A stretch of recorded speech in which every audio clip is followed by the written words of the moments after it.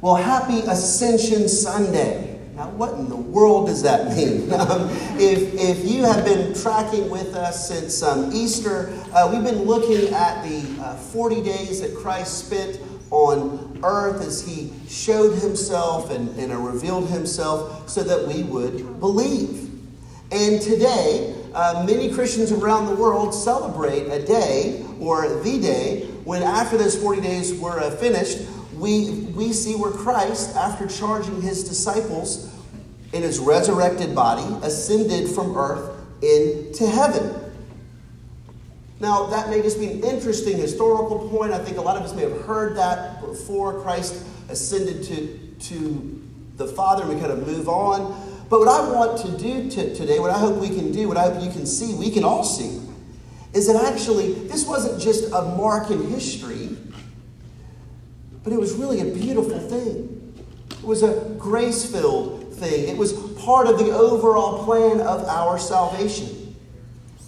And normally I have 3 points of good news to share with you on this, but I got so carried away with the first one that for the sake of time, because it may be really, really hot in here, I cut it down to 2, okay? But the first one's kind of long. Anyway, but as we look at the ascension, what I want us to see is that this is a beautiful place where 2 great things happen for us sinners.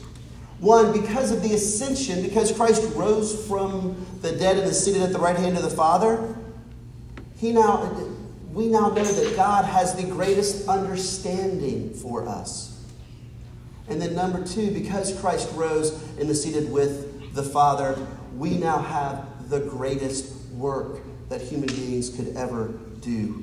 So 2 blessings of the ascension for us that I want to focus on are, number 1, how it gives us the greatest understanding, and it gives us the greatest work. So, point 1, the greatest understanding. When Jesus rose and went up to heaven and sat down at the right hand of the Father, a lot of us would say, well, okay, why was that necessary? Why did that have to happen? Why couldn't he just stay on earth? Well, the good news for us is that one of the offices, one of the jobs that Jesus has is he's the great king who rules. He's the great prophet that teaches us the truth about God's love for us and his forgiveness and his condemnation of sin. But he's also our great high priest. Well, what does that mean, that Christ is our great high priest? Well, it means that Jesus literally is the mediator, is the intermediary between us sinners and a holy God. He's the one who we must go to, who we must go through, if you will, for the forgiveness of our sins. We have to go to him, and we do it every Sunday here, and we confess our sins. We lay open in our hearts and in our minds and in our words the multiple times where we have failed to love God with all of our heart, soul, and strength, and love our neighbor as ourselves. That's terrifying, isn't it? The sinful coming to the perfect. And we have to sit there in the obvious nakedness of our failures and tell someone how badly we have failed them and the people that they love. And it's something that none of us ever want to do, because it lays bare the very reality that we ourselves don't want to face, and that's we are far worse than we ever thought possible. And so, if not to get too deep into psychology, but because we want to preserve this self-lie, right? We're always lying to ourselves. I'm not a perfect person, but I'm not that bad. I'm really okay. I'm trying my hardest. And then something like this comes up, and we realize, no, I'm a failure. I'm a failure. I can't even want to do the right thing, much less do it. And what that leads to is an incredibly deep sense of shame and embarrassment, and that causes us to want to hide, right? We want to hide. And when we're hiding, that prevents us from knowing the full love of God and the people around us. That shame of acknowledging the fact that we need to be forgiven and that we need to be healed paralyzes us and actually keeps us from growing more into the image of our Savior Christ, having a heart that truly loves Him and our neighbor. One of my favorite ministries going around right now is this ministry. It's called Fight the New Drug. And what the new drug is internet pornography, okay? And essentially, they give you all kinds of tips, but their primary strategy, and I think this is what's so brilliant, because this is, and in one sense, I mean, we should be ashamed of this, right? This isn't a good thing for our souls. It's not a good thing for the victims of this industry. This isn't a healthy thing. So there is a good bit of shame and embarrassment, which is good and healthy because that's the Holy Spirit convicting us of our need for salvation. But what they do that's so brilliant is they say, don't stay in that shame. Don't let that shame prevent you from reaching out for help, confessing your sins, seeking counseling, seeking restoration, seeking healing. Don't hide behind that shame.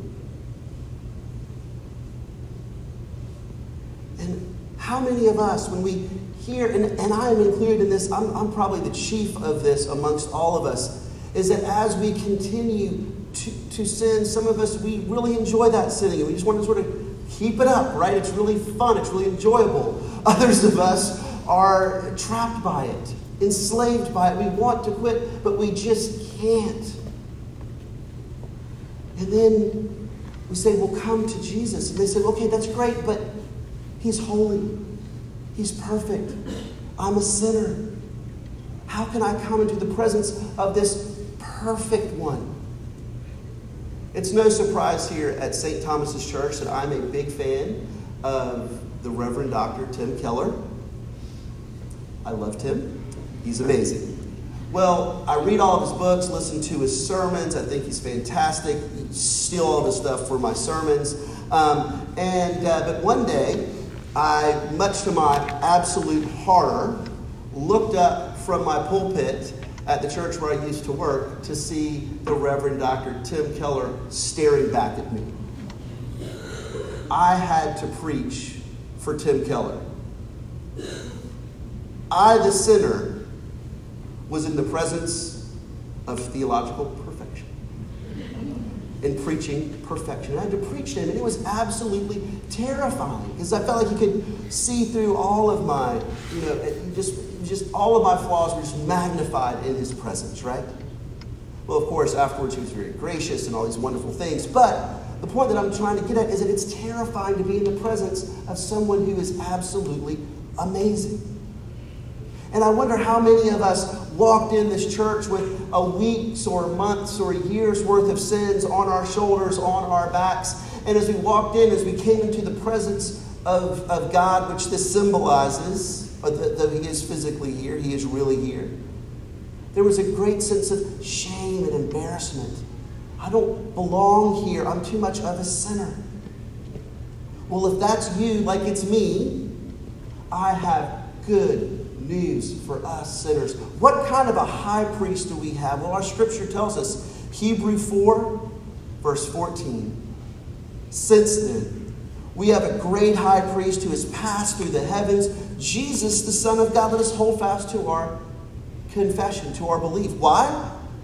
For we do not have a great high priest who is unable to sympathize with our weaknesses, but one who in every respect has been tempted as we are, yet without sin. What's the point of that? Therefore, let us with confidence draw near to the throne of grace, that we might receive mercy and find grace in time of need. To me, one of the greatest, one of the most comforting, one of the greatest mysteries is how Jesus Christ, yes, He was fully God, but He was fully man. And though He was without sin, He experienced every single weight of temptation that this world could bring upon Him. He knows what it means to be tempted. And in fact, he knows more than we do. Why? Because he experienced the full weight and power of what temptation can possibly bring, because he never gave in. You see, temptation is strong for us, but we never know its full weight, because eventually, either in mind or body, we just give in. We just throw up the white flag. We just surrender. We just do it even though we know we shouldn't, right? But Jesus Christ, for his whole 33 years on earth, carried that burden, that gnawing, that nagging to turn away from his Father, to rescue himself without going to the cross, to become the ruler of his own world and not submit to his Father. So he knows this burden. He knows what we face every single day. And because he knows that, he knows what it's like to be us. He can sympathize with us. One of the things that Fight the New Drug does is the counselors that you first contact are all recovering pornography addicts. Why is that? Because they know. Because you can approach them with confidence and not be worried about judgment or condemnation, but because they can look you in the eye or hear you over the phone and say, you know, I know exactly what you're going through, and I am so sorry. I know that pain. I know that failure. I know that weight. Let me walk with you. They're a safe place. They understand the stresses and strains, and they meet them and you with understanding and not condemnation. Do you feel the shame? Are you afraid to come into the presence of the holy God because your sins are so heavy upon you? You're afraid to even approach his throne. Well, if that's you, like it's me many days, take confidence in this promise. You will not meet a face of condemnation. You will meet a face of understanding and love and forgiveness and hope and encouragement.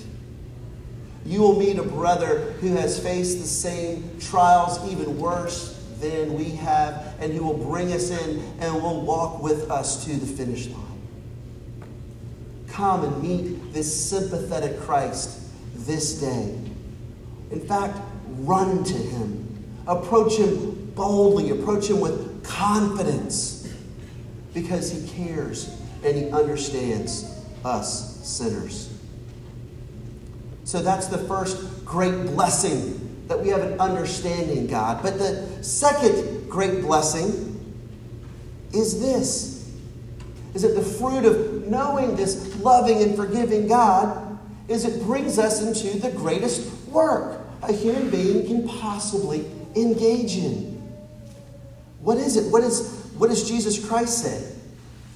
He says, but you will receive power when the Holy Spirit has come upon you. We'll talk about that next week. And you will be my what? My witnesses. At St. Thomas's, we would use the word ambassadors, right? In Jerusalem, Judea, Samaria, and to the ends of the earth. A problem that most of us should ask when we say, well, why did Jesus rise up into heaven, is we understandably say, well, wouldn't it have been much more, wouldn't he have attracted more believers if he just stayed on earth? He would have stayed here, lived on generation after generation, proved he was risen from the dead, performed miracles, proved he was alive, all these things. Certainly that would have been better, right? Maybe so. But our Lord, in his wisdom, sees it differently. Because the Lord wants us to experience the fullness of joy. He wants us to experience the fullness of what it means to be a human being. He did not want to deprive us, I would argue, of the joy of watching someone come to know and love him. The joy of someone coming to be saved. the joy of sharing the good news of God crucified for us sinners with a hurt and wounded heart and watching them come alive for the first time. So he sends us out to be witnesses. I remember I was doing ministry at a former church, although it's happened here numerous times. But it never gets old where we work with one of our parishioners, and they've got 2 or 3 people on their hearts that they're really praying for. They really want them to come to Christ, and they've been praying for them and been trying to share the good news of Jesus Christ with them. It hasn't worked, but then one day it does. And they call me. They text me, call me back right now. This is really important. This is important stuff. And so I'm like, okay, well, who died, right? I mean, are you in the hospital? What's up? No, can you believe it? So-and-so just became a Christian. Hallelujah. If our Savior had just stayed on earth, we wouldn't know the joy of that in the same way that we know it now. And our Lord left so that we might take this good news out. At St. Thomas's Church, why are we here? Why do we come into this cafetorium? Why do we sweat on absurdly hot days? Why do we spend all of our time in poorly air-conditioned spaces? Why do we do it all?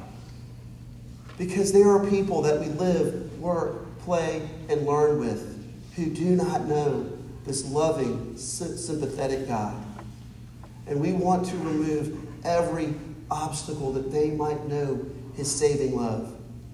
And it brings us the deepest joy in our hearts to see them come to faith in Christ. So I say that to those of us in this room which have those people on their hearts and minds, have those, but you're terrified to kind of reach out. You're terrified to share it. You're terrified of them judging you or condemning you or cutting ties with you or running away. Whatever it might be, let me say, not out of guilt or obligation, but out of joy. There is great joy in praying and pursuing that person that they would come to faith. There is no greater work for a human being. I end with this. We've just scratched the surface on the Ascension. We could do a whole sermon series on it. But today, let us sinners root in our hearts these 2 great blessings that we remember this day. That because our Savior went to heaven, we have a sympathetic high priest who we can always run to and never be ashamed in front of. But also, we're given the blessing of the greatest work on this earth to share the good news of a Savior who does not condemn us, but seeks that we be rescued and saved forever. And this is good news for us sinners indeed. Amen.